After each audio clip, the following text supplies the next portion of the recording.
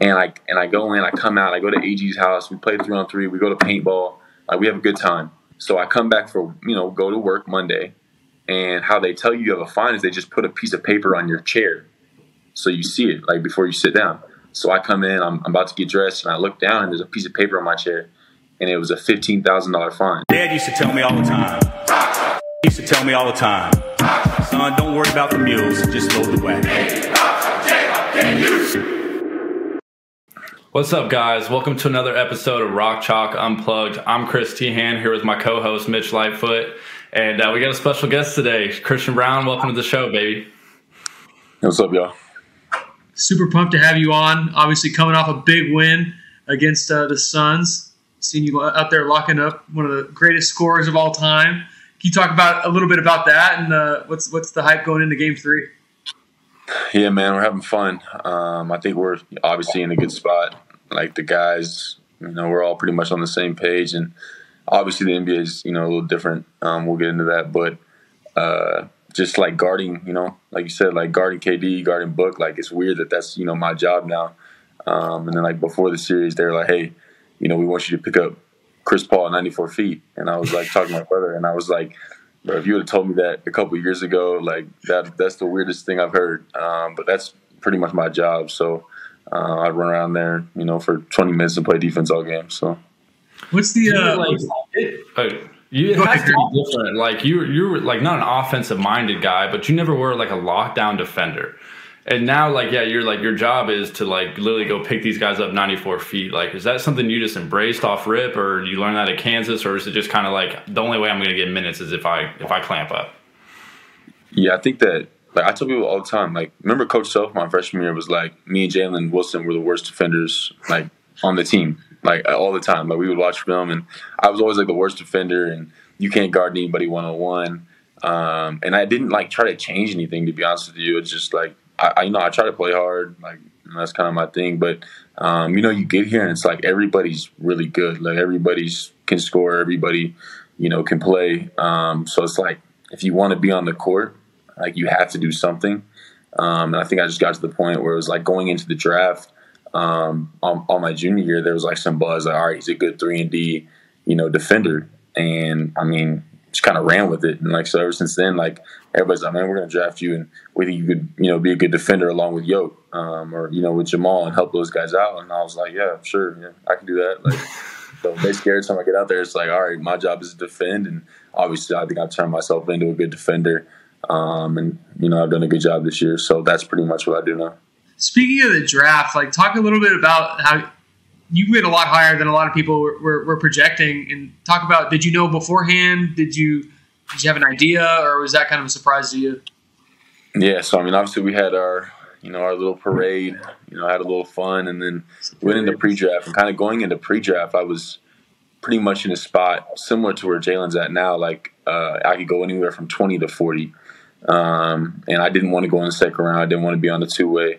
And so basically going into that, I'm like, man, I need to get myself to the first round. So I kind of went in late to the workouts, played pretty well at Combine, obviously, put myself in a good position going into like the team workouts, played really well in some team workouts.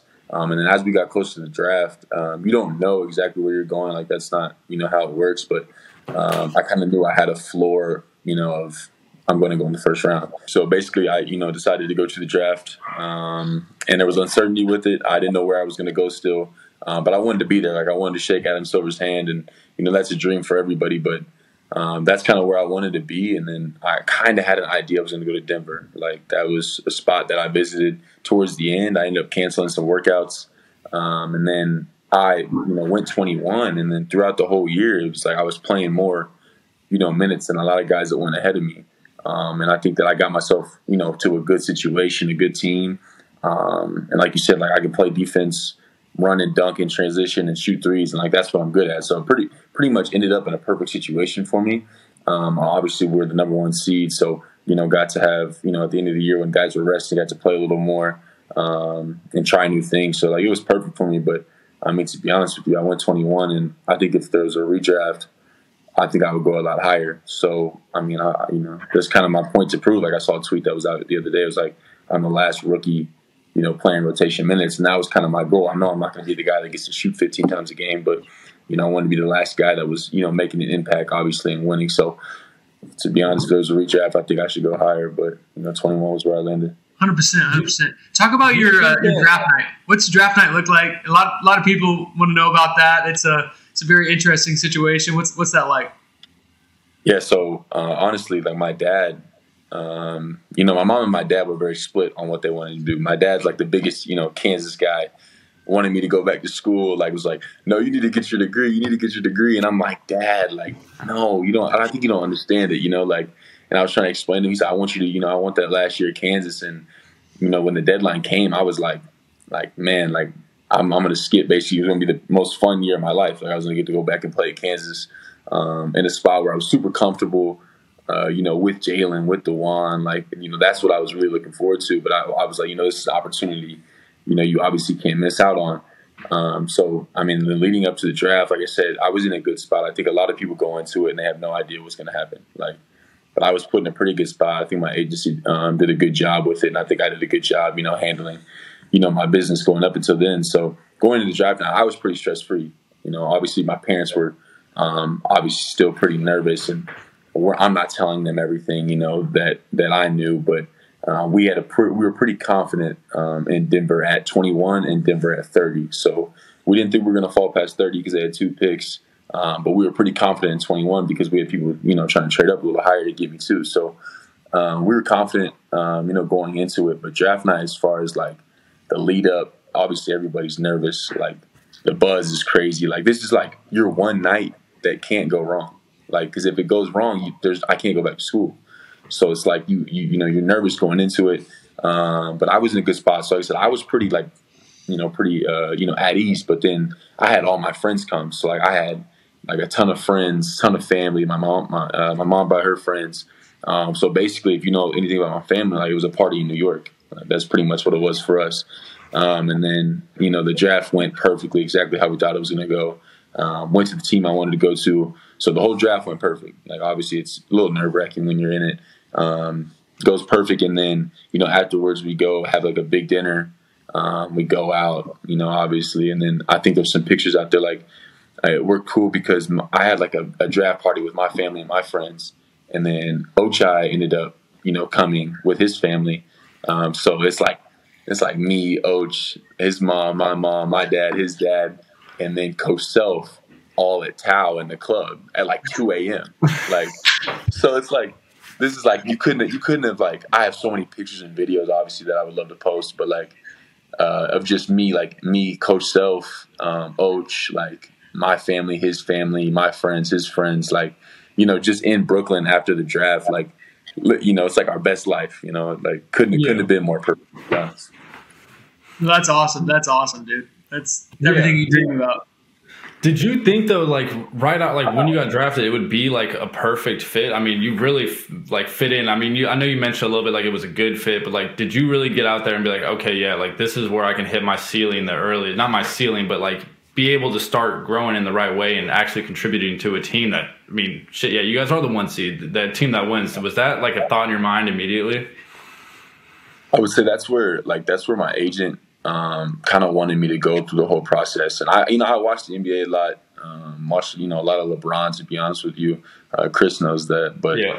I didn't watch the Nuggets that much, but my agent's like, man, I think the Nuggets are a great fit for you. Like playing, but then you think about it, you get to thinking like, all right, I get to run to the corner.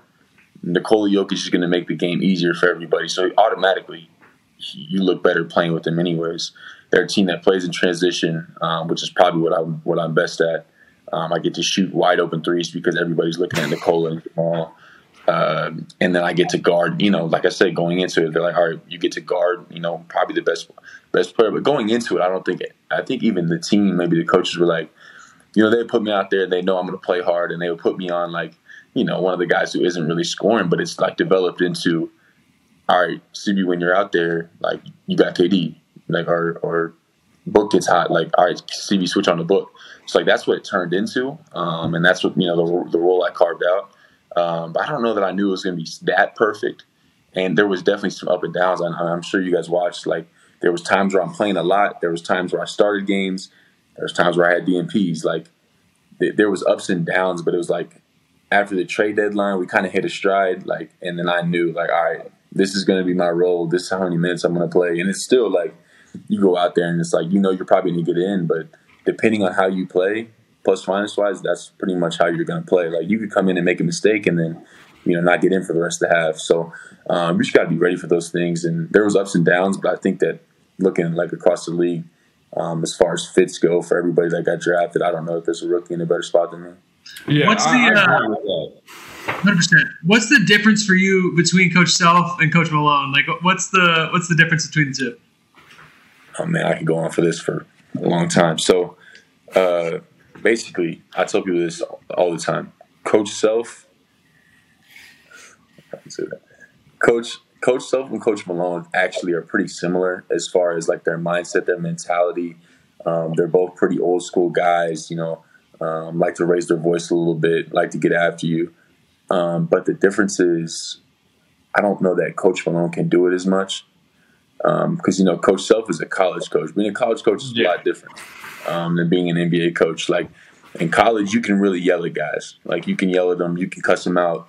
You can call them names, and you're still their head coach, and there's nothing they can do about it. And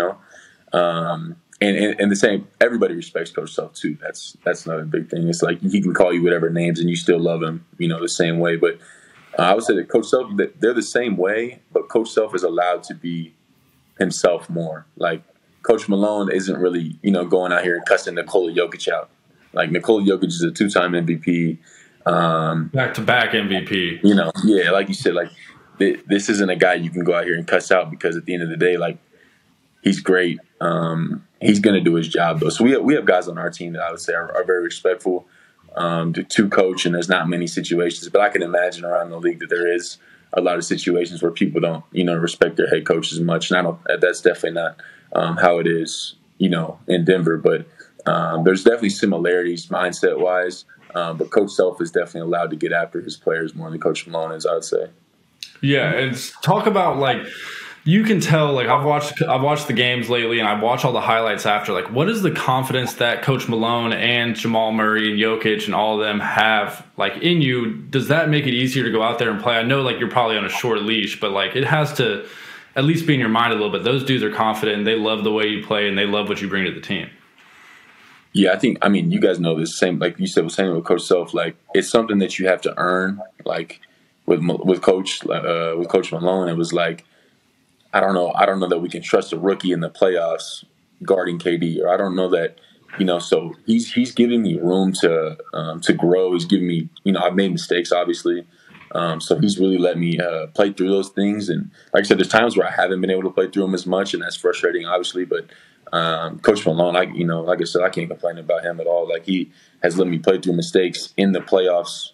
He's let me, do all these things, whether it's the fourth quarter, the first quarter. Like, he's giving me a pretty good leash, and I think that the guys know that I'm going to go out there and I'm not going to try to shoot it, too many times, or I'm not going to try to force anything. So that's where I think the trust is with them. Like, I enjoy playing with those guys. I think they enjoy playing with me. And, just trying to make it easier on them. Like, I literally go out there and it's like, all right, Jamal, you go score 40. I don't care how many I score, but, like, let me help you out on defense. Like, Jamal was out there the other day and had, like, 35 in game one. And I told him, like, bro, look, you don't need to go – like, you don't need to score every point on offense and then go guard Devin Booker and Kevin Durant. You don't need to do that. Like, when a rookie comes in, I can chase those guys around. I can, so I tell them that and I let them know that, I'm just there to help. I'm there to make them look better. Make their job easier, and so I think that's probably where the trust comes with them for sure. For like Jokić, he seems like a very, I wouldn't say quiet guy. What's he like being a teammate? What's he like on the court? What's the MO with Jokić? Yeah, I think that everybody kind of has different perspectives of him. And coming in, I didn't know what to expect, but he is quiet. Doesn't talk a lot. Extremely focused on what he has to do. Like he comes in, it's different than college, obviously. Like he comes in to work, like it's work for him. Like he comes into work, he does his same exact routine every single day, whether it's a game day. If it's a game day, plays his game, lifts after. Like he does it. He does his job. Loves his family. basically goes home and is a dad, like, so he comes in and does his job. That's literally what it is for him. Like, everybody's like, man, why doesn't he get into the MVP stuff? Or he doesn't care. Like, he comes in and he gets his 40-point triple-double, wins the game, goes home and is, a dad. So, and a husband. So that's why that's a lot of, like, it's different than college. But, like, Nikola's, like, the most low-maintenance, 2-time back-to-back MVP, you'll ever see. All he wants to do is win. And he just comes in, like you said, comes into work, does his job, gets his 40-point triple-double, and goes home. That's pretty much what he does every day. That's ridiculous. Yeah, if you had to describe his court vision, would you describe it as, like, him looking in third person? It's crazy. Like, some of the passes, like, you aren't even looking at him, or, like, you have no idea he knows you're there. Especially in transition, it's like, I know you guys have probably seen him. Like, some of the times, like, you throw it ahead to him, he'll, like, throw it backwards between the legs, like, not even look, and it goes perfectly to somebody. And it's like, you got to have to have your eyes on that man at all times. Because if you don't have your eyes on him, like, you could be standing, like, on the opposite corner of the court, covered by 4 people, and if he thought you were a little bit open, like, he's getting that ball to you, and it's going to hit you square in the hands. Like, you have to have your eyes up. That's the difference. Like, the ball is like, some people are good passers, and, like, they know you're there and they can pass it to the corner or whatever, and it might have to jump and catch. It's like, if you're not looking at him, the ball's hitting you in the head. Like, that's how good the pass is going to be. It's not going to be like it's going to hit you in the head, like, every time. What I want to talk a little bit more about your relationship with your vets. Like, who's like the vet on your team that's helped you learn the most and helped you adjust to the NBA the most? I would say helped me learn the most. I would say Jamal Murray, but it's different. Like, we got a bunch of guys that are older. Like, we got DeAndre, we got Jeff, Ish Smith. We have a lot of older guys that, like, teach you different things. But, like, I would say Jamal Murray's probably been, like, he's like my locker, like, right next to me in my locker. So we talk a lot. But he's taught me a lot, and obviously, like, we just kind of feed off each other. Like I said, off on the court, and I think that, we have a pretty good connection. Nikola tries to, teach you on the court. He doesn't talk a lot, but like, some of my favorite people that I've met in the NBA is, like, DeAndre Jordan, Jeff Green, and Ish Smith. Like, I would tell people, like, DeAndre could be the funniest person. I've had a lot of, like, funny teammates, like, you guys know too. Like, there's the Silvios, there's the, all these people that are hilarious. Like, Marcus Garrett's funny. Like, DeAndre Jordan is by far the funniest person I've ever met. Like, just naturally, like, walk in a room, make everybody laugh right when he walks in. Like, who's more athletic, you or Jeff Green? Who's more athletic? Yeah, you or Jeff Green. I mean, probably the answer is probably Jeff Green. He's 35 or whatever he is, 34. Dude, he flies. He catches one ridiculous. Like, you'll forget he's in the league, and then he'll catch, like, an unreal body every single year. Yeah. Like, how old? He caught one last night too. Like, he does it. But once he gets the ball, like, here, it's over. Like, it's like he's dunking on you, regardless. He dunked on Giannis the same way. It was crazy. I don't even think I've got a technical. You got a technical? I haven't got a technical. No, you didn't get a double tech for the. That was actually my next question. Double tech for the stuff going on with Kyle Anderson and Austin Rivers. That had me dying. That was a whole lot of nothing. I think I said that in, like, my post game interview, and someone's like, well, "How was your first NBA scuffle?" And I was like, "I don't know if you call it that." Basically, what happened is, like, in the NBA, you don't let people shoot after the whistle. That's just kind of a thing, and everybody knows that. He tried to shoot it, and so, like, slapped down the ball, and then, like, he tried to do it again, and I kind of grabbed his arm. So then he, like, fakes shoot it, and, like, elbows me, like, right in the mouth. So I already did my job. Like, I already got him. I already know he's gonna get a technical. I did my job. Like, sometimes my job is just to be out there and piss people off. So I did my job, got him a tech, and I knew it. So, but I still grabbed his arm. Like, he tried to spin around, whatever. I had his arm. So I don't know that was a scuffle, but that's pretty much what happened with that. And I ended up not getting a tech for that either. So I haven't got a tech all year. Did you get a fine for that? Nothing? So technicals in the NBA are $2,500 each.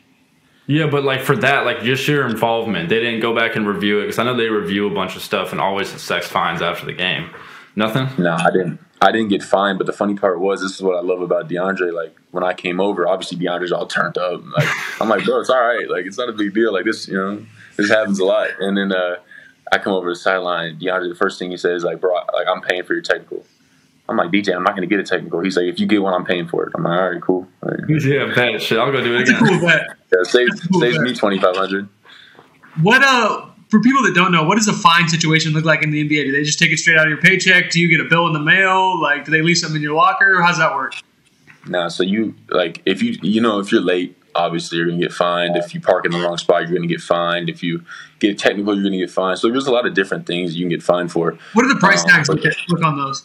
For parking in a wrong spot? So this is actually a funny story. This is probably the best story of my rookie year. It's funny that you asked, actually. So I have not got a paycheck in the NBA yet. I obviously got my bonus, but I've not got a single NBA paycheck. It's probably like August. And AG, we have a blackout day, which means that we're off for the day. Like you can't come in. There's no trainers in there. There's no rebounders. So it's a blackout day. But AG invites us to his house, which there's a gym at his house. So we're like, all right, we're gonna go play 3-on-3. It's like Bones, Michael, like all of us, a team event. So I'm like, all right, it's a blackout day. I wake up, I go, I drive, and there's these slotted parking spots. Well, and I've done this at the field house multiple times, I just kind of leave my car on and I run into the locker room, right, to get my shoes. I'm like, well, I don't have shoes, so I need to get shoes. So I leave my car on, park it sideways, right, in 3 spots. And my doors open, my car's on. It probably took me 2 minutes. And I go in, I come out, I go to AG's house, we play 3-on-3, we go to paintball, like we have a good time. So I come back for, go to work Monday. And how they tell you have a fine is they just put a piece of paper on your chair so you see it, like before you sit down. So I come in, I'm about to get dressed, and I look down, and there's a piece of paper on my chair, and it was a $15,000 fine. And I'm like, $15,000? Like I haven't even got a paycheck. Like, what do you mean $15,000? So you know me, I call like our person, her name's Morgan. I'm like, Morgan, $15,000? Like that's not gonna work. Like we're not gonna do this. And obviously with some more colorful language, like, no chance, basically. Like, no, you're not getting my money. And she's like, what do you mean we're not getting your money? It comes straight out. Like, you don't even see that money. And so now I'm like, no, there's no way. You're not taking $15,000 from me, and I haven't even got a single check yet. But turns out she was very nice. And, this is why. So I parked in the 3 spots I parked in are Mr. Kroenke, which is our owner. Okay. I park in he has 3 spots. Not only did I park in his spot, I parked in all 3 of them sideways. so it's $5,000 for each of those executive spots, and then or whatever owner spots. So I get $15,000 on my chair, and I'm like, Morgan, I'm not paying $15,000. So she was nice, and I was like, look, there's nobody, not a single person at the arena. My car's still on. I was there for 2.5 minutes, and they just caught me on the camera, and they looked up whose car it was, and it was mine. So like, they came in, put the fine sheet. She ended up getting it down to $2,500, which obviously the difference between that and $15,000 when you have never been paid yet is great. But you don't even see the money. Like it just comes straight out of your account. If I would have gotten a ticket for $15,000, I would have thrown up. Bro, it was like I walked in, but I wasn't even like, because I was like, no chance. Like I was only there for 2 minutes. I'm like, there's no way. This has to be some type of joke. And then she was like, no, we're dead serious. And I was like, bro, you have to get that down. Like I will literally, my car's still on, doors open. She's like, all right, we'll turn it down to $2,500. And at that point I was like, you know what? That's good enough for me. It's kind of similar that way overseas when they do fines, but not quite as much. Like they'll be like, you were late to practice. It's $80 here. It's $100 there. So it's like late to practice or workout. You're not really late to practice. That didn't really happen. But like late to a workout is $500. Not paying your incidentals at a hotel is $500. So you can order room service, right? Order a couple cookies, and that's what I do. I get cookies and milk every day, like every time I'm there. So I ordered like cookies and milk, and I'll pay like $30, for it, $40, whatever. And obviously like a $10 glass of milk, right? Whoa. So then at the end of the trip, you have to pay for your room service before you check out. Well, if you forget to check out, those like $30 cookies turn into a $500 fine. So it's like sometimes you like order one meal, it's like a $40 meal, you forget to check out, and they put like a $500 fine sheet on your seat. So. Speaking of your food and what you like to eat and drink, give us a little insight on your soda before games and practice. For the people that don't know, he's the most notorious soda drinker I've ever met in my entire life. Has anything changed? Like, did you get halfway through a year and like your body hurt or something where you're like, okay, no more Pepsis, no more McDonald's, no more Dunkin'? To be honest with you, I don't really drink soda anymore. Like, I mean, you guys know, like when I met you, I drank only soda. Like there was no water. There was no water. There was no Gatorade. There was no like. It was like strict soda. Every meal was soda. There was always junk food, but like I drank soda pretty much every meal, every time. Like I'm playing Warzone. Me and Mitch are playing Warzone at 2 a.m. I bang like 5 Pepsis, 5 Cokes. Like that's just kind of how I was in college. And I'll tell the story all the time. Like, bro, college, I was just strictly going out there playing hard. Like, you guys know I wasn't, which I'm not proud of. I wasn't like in there in the gym all the time, like until like my sophomore summer. But like it was strictly off of like love for Kansas and like playing with pride. Like there was not like the strides I've made like playing as far as like my skills. It's crazy. I mean, Oach will probably tell you the same thing. Like, you make such a big leap because all you do is play basketball. Like, sometimes you're working out 5 times a day. It's different workouts, and but no, there's definitely like a big leap you make. And I definitely don't drink soda at all anymore. Really, to be honest, like I have water jugs. Like that, I try to drink a certain amount of water every day. I don't eat that healthy, but I definitely don't drink soda. I want to go back in time a little bit and talk about your recruiting process to Kansas. For the people that don't know, you grew up here. Tell us that story. Yeah, so basically I grew up in a small town in Kansas called Burlington, Kansas. Camped out at the late nights, went to games, like was a big Kansas fan. My whole family was all Missouri Tigers, my mom's side. But my dad went to Kansas, so I was always a big Kansas fan.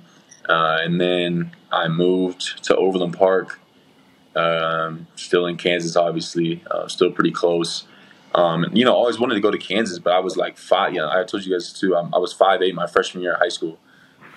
So I mean, I was all right. Like I still talked a lot of shit. Like everybody that knows me will tell you, I was 5'8", like talking shit just the same way. As I do now. Like I had a big mouth. Probably wasn't the nicest kid, but like I still love basketball. I love playing pickup. But I was 5'8", literally. So my parents were pretty good, so we knew I was going to grow at some point. But like my dream was to go to Kansas, but like I don't know that I really believed that I was going to go. And I kept growing, and then my junior year summer with Mocan, I was like 6'5", and had a pretty good summer with them. Ended up getting an offer from Kansas, and I told people this too. Like I used to tell people like, yeah, I'm going to take my official visits, like because I had all these Oklahoma set up, K-State set up, like I had all these visits like lined up, and then I had my Kansas visit, and basically I was like telling people I wanted to go take my visits. So I'm like, I'm going to give everybody a chance, but like in my mind, I was going to Kansas like the whole time. Like everybody thought I was going to be a red shirt. Everybody thought like I wasn't going to play. This like the Kansas kid that Kansas has to get. So, but I still was going to go to Kansas regardless. Like I didn't care. Like you guys know, I showed up and I was just running around trying to chase offensive rebounds. It was just like like I said, like the pride that I had looking back on it, like. There's not. You don't have as much pride playing in the NBA. You play for different reasons, but like the pride I had playing for Kansas was like crazy. Like that's how I was playing with like the emotions and like with the yelling. Like I really couldn't help it. I tell people all the time, like, I could not help it. I could not help yell when I got a dunk. Like I couldn't help it. Yeah. Okay. And we'll come back to the you yelling profanities at crowds and all that other stuff in a second, but. You were talking about how you were 5'8" your freshman year. Like, do you think that affected the way that you play now? Like, because you were small, you had to learn how to play the game the right way and have a high basketball IQ to play with Mocan and to play varsity at Blue Valley Northwood. Like, those are good programs. Do you think being short or being small or hitting your late or growth spurt late like helped the way you play now? Yeah, I think it was definitely beneficial. Like, bringing the ball up. Being a point guard most of my life. That's obviously beneficial, like from basketball, just itself. But I think Mocan, obviously, like Mocan helped me out, just playing a role like where I was a real bench player. Like I I wasn't like I was playing for Mocan. I was a part of the Mocan team, but I wasn't really playing. Like I didn't start ever. I didn't start really until the last year of AAU. We had a kid miss practice, and I ended up starting one of the UIBL sessions, one of the last ones, and then kind of broke out in PCM. But I was never a starter. Like I didn't play, so it was like you had to play the right way. Like I was never going in there not playing hard. Like literally was gonna play hard no matter what when I got in there, because I didn't have much opportunity. But yeah, I think being small obviously helped me. What was your first call from Coach Self like? Do you remember that? I mean, I know I was kind of a Kansas kid, and I remember my first call from Coach Self. What was that like? Yeah, I remember it for sure. So we were basically, me and my family. I mean, I had been getting a lot of calls. Like towards the end, like there was a big list of schools, obviously, and then Kansas kind of wasn't. We figured that they would come in at some point, but I'm already like wanting to narrow down my top, my top 10 or whatever, and kind of waiting on Kansas. And so then I get a call from like a random Kansas number. I can't remember where it was from, but I'm at a pizza place with my family. And I wasn't even going to answer because, you get those calls that, are just random calls. So I wasn't going to answer it. I was like, all right, I answered it. And I heard his voice and like, I already knew. I'm like, oh, yeah. He was like, hey, stud, this is so. And I was like, yeah, coach, I know. Like, like I hear you.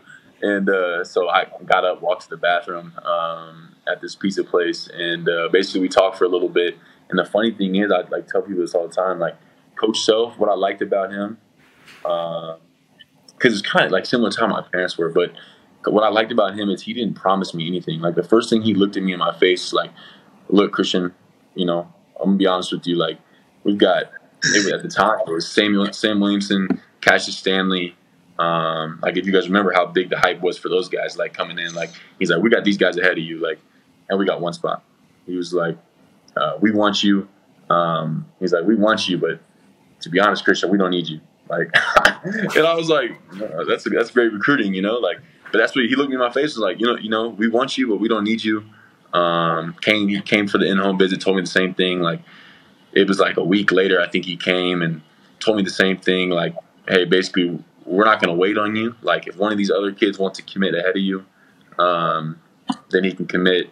So I took my K-State visit already, and I had an Oklahoma visit, and I want to say like Michigan State or something lined up. And he came for his in-home visit, told me the same thing. Like, hey, we got one scholarship left. You, Cassius Stanley, Samuel Williamson, but we don't need you. Like, our program will be fine, if we don't get you. But we want you. And so my parents, like, when he left, were like, Christian, like, what do you wait? Because I tried to be like, kind of not play hard, but like, I wanted to wait it out and not act like I was so set on Kansas, So I was like, well, I'm going to take my visits, coach, and it's nice to meet you, but, we'll let you know where things go. So he leaves the house. My parents are like looking at me like, why did you not commit? Like, what are you doing? And they're like, you need to commit to Kansas. And I'm looking at them like, yeah, I want to take my visits. I want to talk to these schools. And, but in my mind, I wanted to go there the whole time. I just didn't want to say it. Because I'm, stubborn the same way Coach Self is. But I did appreciate, like, him. He was just super honest, like, throughout the whole process. And obviously I wanted to go to Kansas the whole time anyways. 100%. That's the thing that's so cool about Coach Self is he's gonna be real with you. Like, he's not gonna beat around the bush. He's gonna tell you what he's thinking. And in practice, like, that goes such a far way, like, so far with a lot of guys, because he's not gonna hide what he's thinking. Like, if he's mad at you, he's gonna tell you what he wants you to fix, and you'll fix it. Yeah, you'll always know. That's another thing. Like, you'll always know where you stand.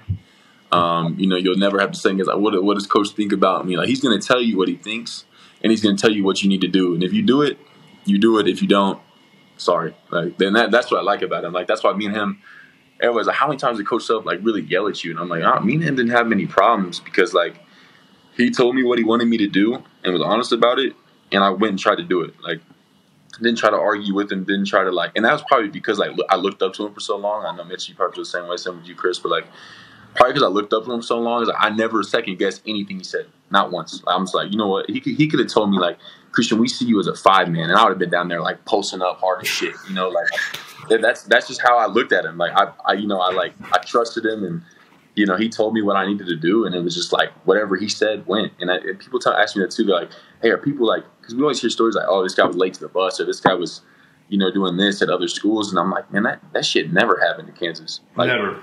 I think that's just because, like, people's respect for Coach Self, but that shit never happens. And, like, for me, it was like I was not going to let him down. Like, I wasn't. That was my thing. 100%. I wanted to go back even farther and talk a little bit about your experience playing the Blue Valley Northwest. You played for another great coach there. I mean, what was your experience like there? I know you came in from Burlington, and you were a small-town Kansas kid coming to, I would say Overland Park's the biggest city in the world, but it's still much larger than Burlington. So what's that like? Yeah, I'll break it down for you for sure. The difference between Burlington and Overland Park is my town's population was smaller than my grade. Or my school, I guess. My school. So, like, the town difference between... I moved, and, like, my mom... There's another whole funny story about how we moved. But basically, my mom picked our shit up, moves it to Overland Park without telling anybody. Didn't tell my dad. Like, look, Donnie, you can either come with us, or you can sit there. We don't really care. Like, because he was, like, Barry. He was in love with his small town, medicine and whatever. And she's like, look, you can either come with us or, get on, basically. And... picks us up, moves us to Overland Park. This is the second day of high school. You got to think, I don't know anybody, not a single person at this school. Like, my mom just thought it was a better opportunity. So, basically, freshman year, knew nobody, sat basically by myself at lunch. People at Blue Valley will tell you, I sat at lunch by myself every single day of my freshman year. Like, it was just, I didn't know anybody. I wasn't, good at meeting people. Y'all know, unless I'm, like, very comfortable, I don't really talk. You weren't probably the nicest kid either at that point. And then, so basically, like, from there, got to know some people on the team, like Sam, Sam, Mitch, like, Sam, those guys, Max, Markel, like, they did a really good job of kind of, introducing us. But, like, we would come to pick up, and it's like, I'm 5'8", Parker's just some skinny, goofy kid. It's like, everybody's like, Coach Fritz wanted these guys, like, so it's like, we ended up growing into that. But, like, at first, it was definitely weird. And then obviously, like, I have a better bond with Coach Fritz, than most people. Like, he's one of my favorite people in the world. Like, he trusted in me, and my senior year obviously was a blessing, like, just to have him. But I still have that bond with him till this day, and so, like, the move to Blue Valley Northwest was probably the best thing that ever happened to me, to be honest. What was it like having one brother at Kansas and one brother at Mizzou? What's your guys'? I know this is something interesting for the fans. What's your guys' relationship with Mizzou now? What is our relationship with Mizzou? I mean, more of like how do you guys feel about Mizzou? You guys CB, let it hang out. We got to go to it when we played it out. Yeah, I'll say I think you guys know how I feel about Mizzou, and that's probably just a competitive thing. Like, there's a lot of people there I really really like. Like, you guys know, like, my best friend Isaiah Mosley's there. Parker had some good friends there with Kobe Brown and those guys. Like, there's obviously some people we like there, but, like, I've been wanting to bust their ass since I was, like, 10 years old. So that shit's been, how it's been for a while. And then my uncle obviously was a really good player there. So that rivalry just with my family was, obviously really fun. And then, so you guys know, like, I told you guys this, like, when we played Mizzou, I never ever ran out of the tunnel and yelled in my whole life. Like, I ran out of the tunnel at Mizzou, the first time we played Mizzou at the Fieldhouse, and started yelling. I'm like, this is pregame. Like, what am I doing? Like, and then obviously I scored, like, 10 quick points, like, quick ones, and probably used all of my energy in the first 15 minutes of that game. Like, I thought you were going to have 50. Yeah, no, you killed that first. I thought you were going to have 50. Bro, I thought I was on. I had like 10 points in like the first 6 or 7 minutes. I'm like, oh yeah, I'm getting 40, and I end up with 13. But it was like it might have been the loudest 13 points in KU history, I think. Like, just the way I was feeling, it's like I had nothing for you guys in the second half. I couldn't help you. Like, I was probably. I don't think we needed it in the second half. But we were up 40, so it didn't matter. Like, you could have quit after the first 10 minutes. We could have played 1-on-5 and whooped them that game. Like, we beat him so bad, but it was like, bro, that game, like, the energy I expended in, like, the first 10 minutes of the game, and then just how we beat them, like, couldn't have gone any better. It was like, that was another thing. It was like, do I go back to school and have to play them again? Like, or we beat their ass, and, like, that, that was one of the most fun games of my life. And it was, like I said, probably the loudest 13 points I've ever scored. We checked in the Human Victory cigar, and we got up out of it. Peace. Well, okay, let's go back to some more, like, hatred in college. I was thinking about shit today, and I was thinking about the Oklahoma game last year. And you hit the dagger three. What'd you say to the fan on the sideline? I'm sure they'll clip it in this video real quick. But what'd you say? And like, what was the emotion going through? Because at the end of the year, you really let go. Like you were just kind of not taunting everybody, but the TV was getting you on some incriminating clips. Yeah, but it was the end of the year. But like, my freshman year I couldn't do it as much because my role was smaller, and then I obviously started a couple games my freshman year, going into the tournament before it got shut down. But like, I had that in me, but it was like I didn't let it out as much. Like same way. Like right now, it's like, I got to get comfortable before I do things like that, and obviously I don't want people to see that side of me right away. So, kind of got comfortable at Kansas, and then once I got comfortable, it was like, my sophomore year, the shit that happened at Kentucky, the clip that everybody has, like. That one was very odd. Like you could hear that one very well too. Like there was the gym was empty. That's not my fault.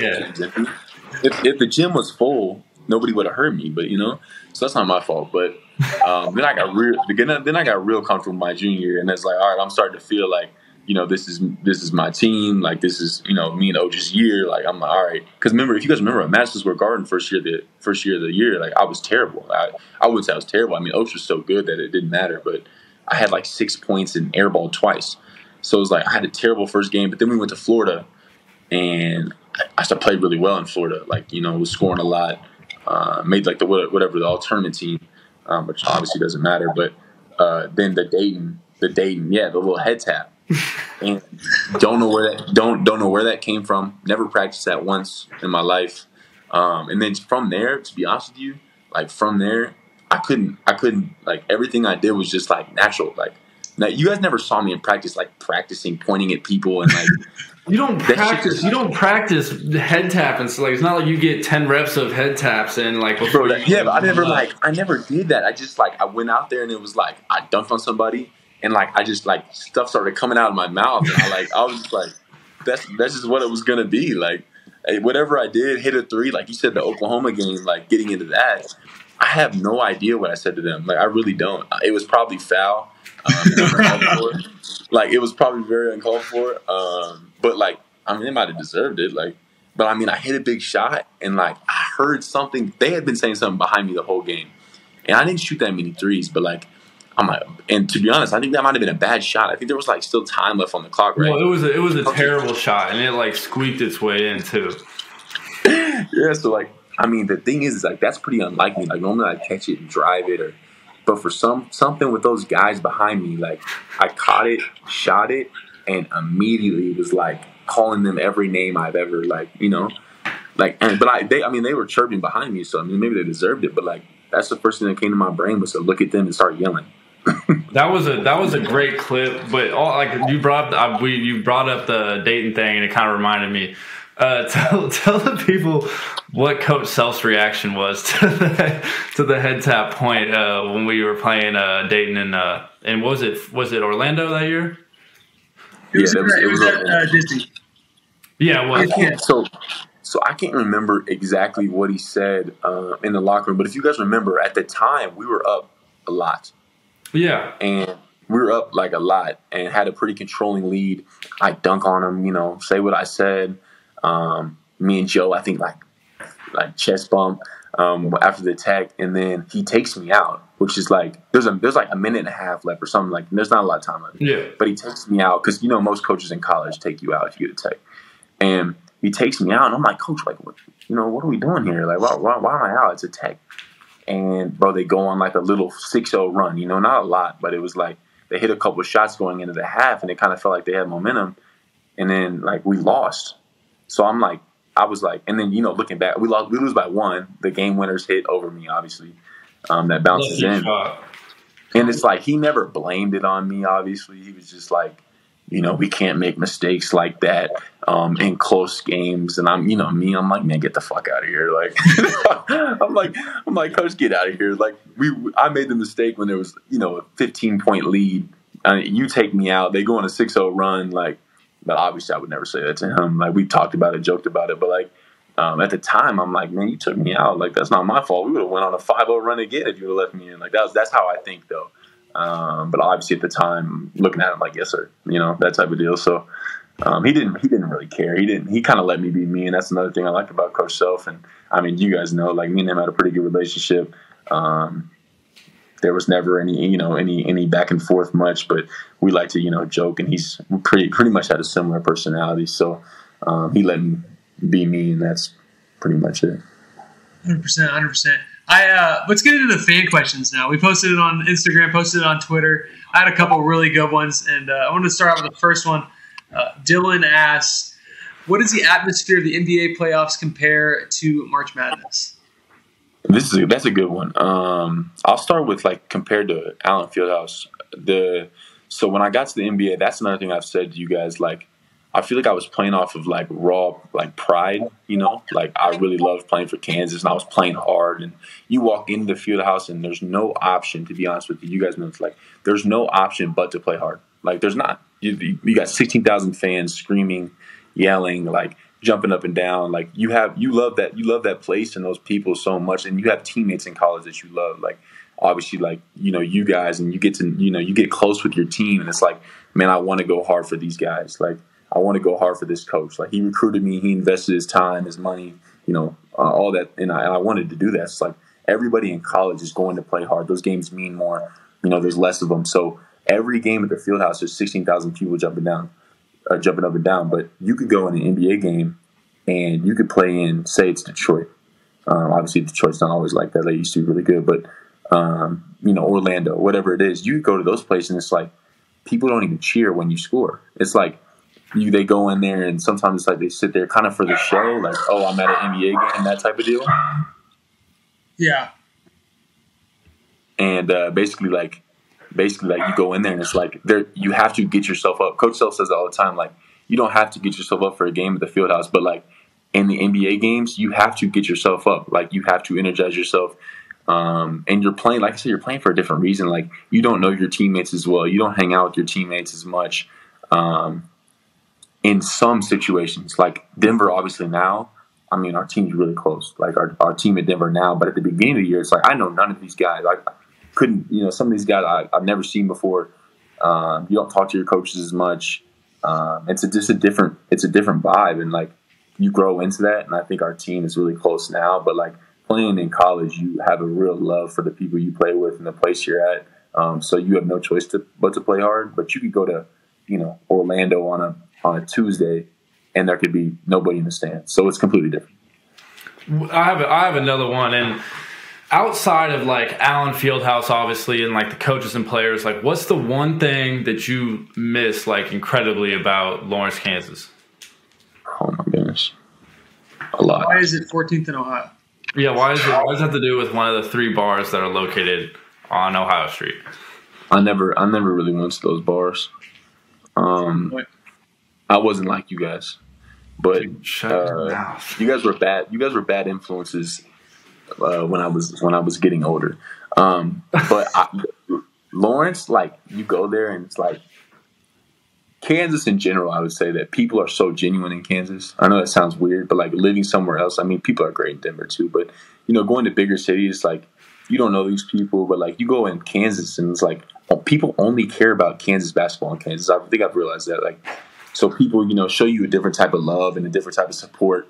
And then obviously being, a Kansas basketball player, like, the love and everywhere you go, it's like, somebody recognizes you and people treat you really well. And obviously, like, everywhere you go, like, people treat you well. So that's probably what I miss most about Lawrence, the town itself. And obviously, like, this is another thing, like, being away from Jalen and being away from DeJuan. Because I remember I told you guys, like, I was really hesitating, like, damn, am I gonna go a whole year? Like, I'm supposed to have my senior year after we won the national championship with NIL in Lawrence, Kansas. Like, oh my God, I told Jalen, like, bro, we might get arrested, that type of deal. So they had to pull me out of campus. By the time my lease came up, they pulled me out. You would have made $1 million for sure. Huh? You would have made 7 figures for sure.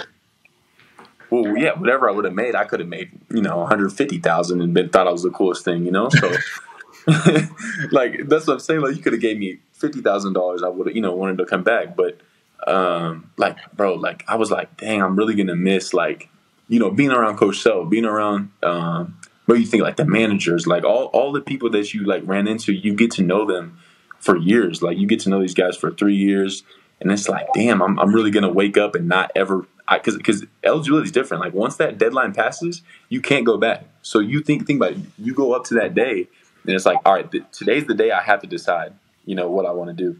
So, just looking back, like, damn, Jalen, we could have played, Jalen and Juan, like, man, we could have played one more year together. Like that was honestly like I struggled with that definitely in the beginning.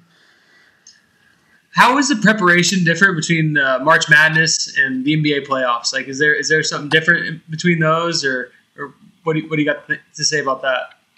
Yeah, so in college, preparation is like completely different. You're preparing for a team. You're preparing for more sets. The preparation is completely different. Like a lot of times in college, you might get 3 or 4, 5 days to prepare for, K-State. Like if you give us 5 days, if you give the University of Kansas and Coach So 5 days to prepare for Kansas State, come on, bro. Like it's going to be a blowout. But like in the NBA, you get 4 games in a week, so you have back to backs. You could play 4 games in 5 days. Like you go back to back, go home, back to back, or something, something like that. Like so, there is no preparation sometimes. Like but then you get to the playoffs, and you're not preparing for sets as much. You're preparing for tendencies. Like you're preparing for Kevin Durant loves to go left. Devin Booker loves to go left. If they go left, they're pulling up. If they go right, they're going all the way to the basket. Like you're preparing for player tendencies more than you're preparing for sets. And then a lot of the preparation is more your body. Like this is another thing I haven't really talked about much, like, because I haven't done many of these, but like in college, how many times did you guys see me go to the training room and like do compression boots, or like none?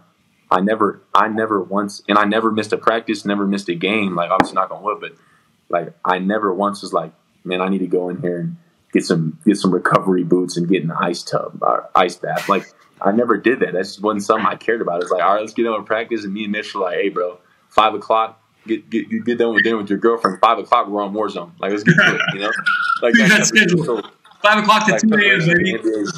Yeah. Preparation in the NBA is like basically all about your body and getting rest and tendencies more than play. So there's a lot of difference, but like, yeah, college is definitely different for me. Like I didn't once try to ice bath, or like, I mean, you guys saw me in there. Like I was going out there stretching and trying to play hard. So I want to talk about this too. Like, we can get into it later, but like how hard like our team last year practiced.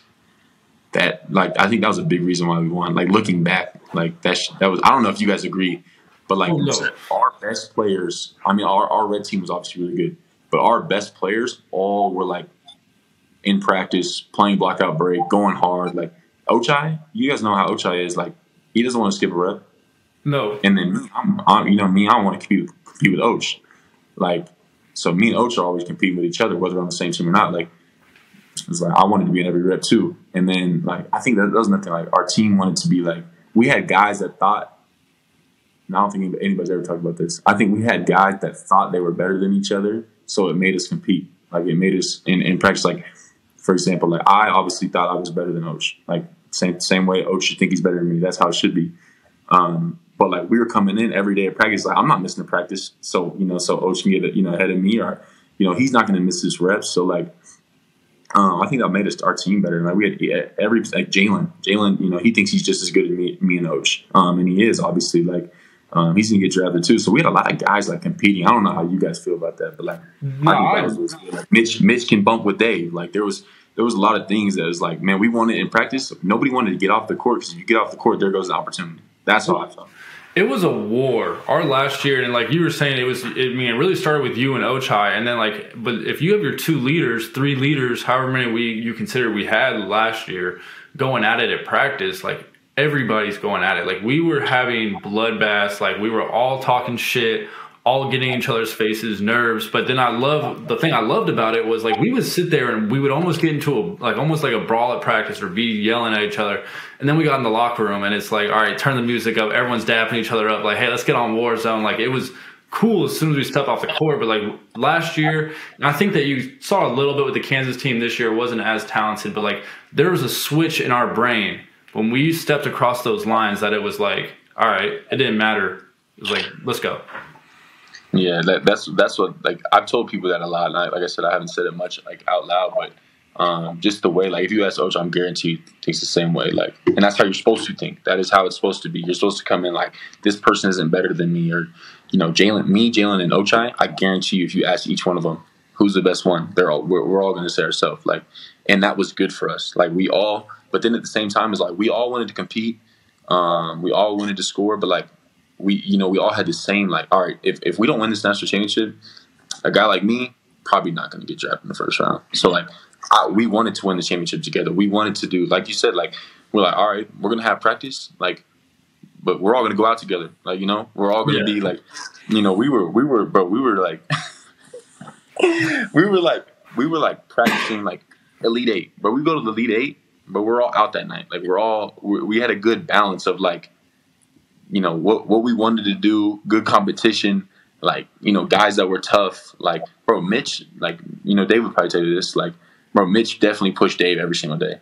Like, Remy and DeJuan, there's no question that them two, knowing that they could take each other's spot, there's no question that it pushed them. Like, that was my thing. Like, I think looking at this year, I don't know if we should put this in here, but we might have to cut it out. But I think that there was guys that weren't like, all right, I'm better than that guy. There was guys that were like, all right, DeJuan's better than me. Like, I'm going to just sit behind him. Like, that was my thing. I think that our team pushed each other, and it was like we competed and we loved each other at the same time. But like, our competition definitely helped our team.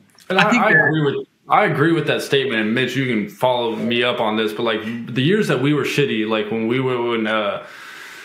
it was the year after 2018, so 2019, 2020, like, we had no competition. Like, there was no separation between the first group and the second group was like, if someone messed up, they weren't getting taken out because the guy below them wasn't like nearly as good, or they had a different scheme. I think that kind of what led into this year is like, if Jay Will isn't playing good, who are you going to play at the 4? Like, you're going to have to bring KJ up to the 4, then bring someone else in the 5, essentially run 2 bigs. Like, it switches up everything. I don't know if you guys remember. This is actually a good story too. I don't know if you guys remember. For me, coming into the year, it was like, and it was this every year at Kansas. Like, you see, I'm different. I like to look at everything on Twitter. Like, see everything that they're talking about. Like, let me hear it. Like, please. So coming in, I know that people were saying like Jalen Coleman-Lands was gonna, do this and do that. Like, he's gonna play over CB, which is great. He was great for us, obviously. But like, coming in, so then we had a recruit visit. It was MJ Rice, and he came in, and we played pickup. But this is at the beginning of the year, before any roles were carved out. Coach Sub doesn't promise anybody anything. Ochai Agbaji is going to get the shots. We know that. That's what we knew coming in. That was about it going into last year, though. Like, that's it. We know Oach is a senior, and everybody who waits their turn is going to get their shots. Jalen waited his turn. He got his shots, like this last year. So we knew coming in, Ochai Agbaji was going to get his shots, and that's all we knew. Like, I was pretty confident in myself, obviously, but like, and where I was going to be. But Jalen Coleman-Lands comes in. He's brand new. I'm saying, like, damn, he can shoot. Like, he can really shoot it. Like, I need to, push myself. MJ Rice comes in for a visit, and he's obviously young. And we're playing pickup in they're on they're on the same team, or on opposite teams. And Jalen Coleman-Lands starts busting MJ's ass. Like, I don't know if you guys know that. Like, Jalen Coleman-Lands was going crazy. Like, midi pull up 3, hezzy 3, and I'm like, at the end of the first game, I'm like, hey, NJ, switch, bro. Like, piss me off. I'm like, bro, because that shit gets back. Like, that, it gets back to the coach. I'm like, no, we're not doing this shit anymore. Like, MJ, get off of him. MJ's like, turns around to me, which I like. He's like, no, like, I got him. I'm like, all right, bro, then guard him. Like, if you got him, then you got him. Like, he just made every shot. And so we kind of get into it a little bit. Next game, Jalen's still hitting shots. You guys know Jalen, like, he's a good shooter. If you leave him open, like, and young guys don't really know, like, guys driving, he's a young guy, make young mistakes. And so I'm like, bro, get off him. Like, so me and MJ Rice, a high school kid, are like getting into it over guarding Jalen Coleman-Lands, because I'm like, bro, a 28-year-old.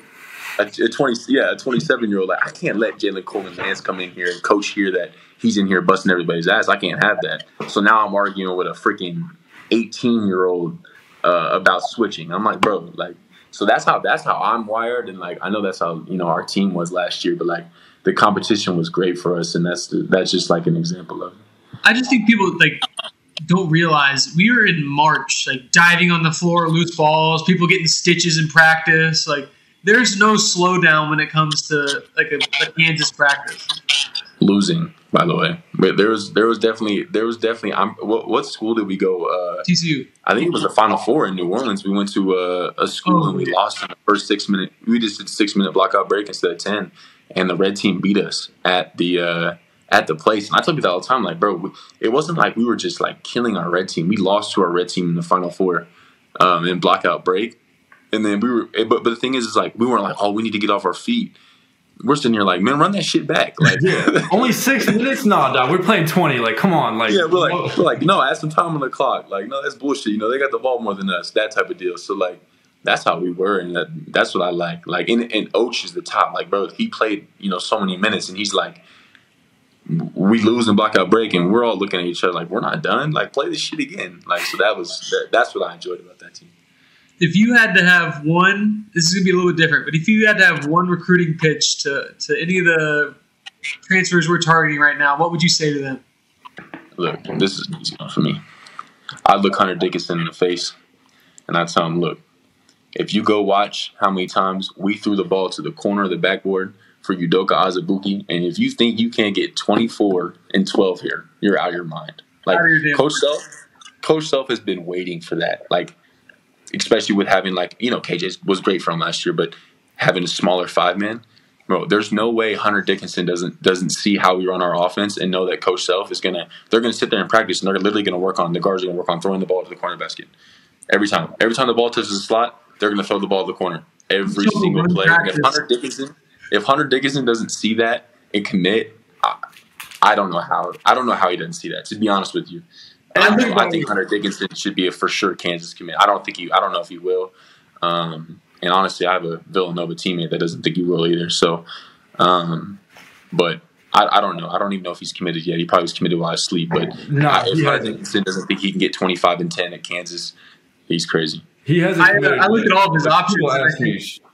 I look at all of his options, and I'm like, there's the best place for him to be plugged in and be a National Player of the Year is Kansas. Like, it's not even close. Coach Self loves big men. Like, he will throw you the ball every damn time. Like, we would do things last year where we would be like, the ball has to touch the paint with the big guy. You have to throw it to the big guy, or we can't shoot the ball. That's what they're gonna do in practice. They're gonna get all around him. They're gonna say, look, if this ball doesn't touch Hunter's hands, don't shoot it. Don't shoot it. Like, 100%, that's what they're gonna do. And like, that's what I'm saying. I almost wanted to DM him myself and be like, Hunter, look, bro, he's gonna throw. I know Coach Self has told him. I know they're gonna do their job, but like, Hunter, they're gonna throw you the ball every single time. You have DeJuan Harris, who is gonna make you look amazing. Like, you know what I'm saying? Like, they just signed a shooter, right? Like, what's his name? Timberlake or whatever? Yeah. They signed a shooter, so like they can't collapse on you. Like, you have other good players around you where they can't help as much. And Coach Self is gonna throw you the ball, especially because they know he's gonna be like their guy. Like, that's their guy. So I don't know why he wouldn't commit to Kansas. Obviously, I haven't looked at his other options as much, but I thought Hunter Dickinson would be a for sure Kansas guy. That was my opinion, and like that's an automatic National Player of the Year. If he comes to Kansas and stays healthy for a whole year, I will take a mortgage out on the house that I rent and place it on Hunter Dickinson being the National Player of the Year. 25 and 10, bro. He's skilled too. It's not like, but we've had big men, to be honest. Like, I mean, Doak's obviously not a good example. Like, he's a freak.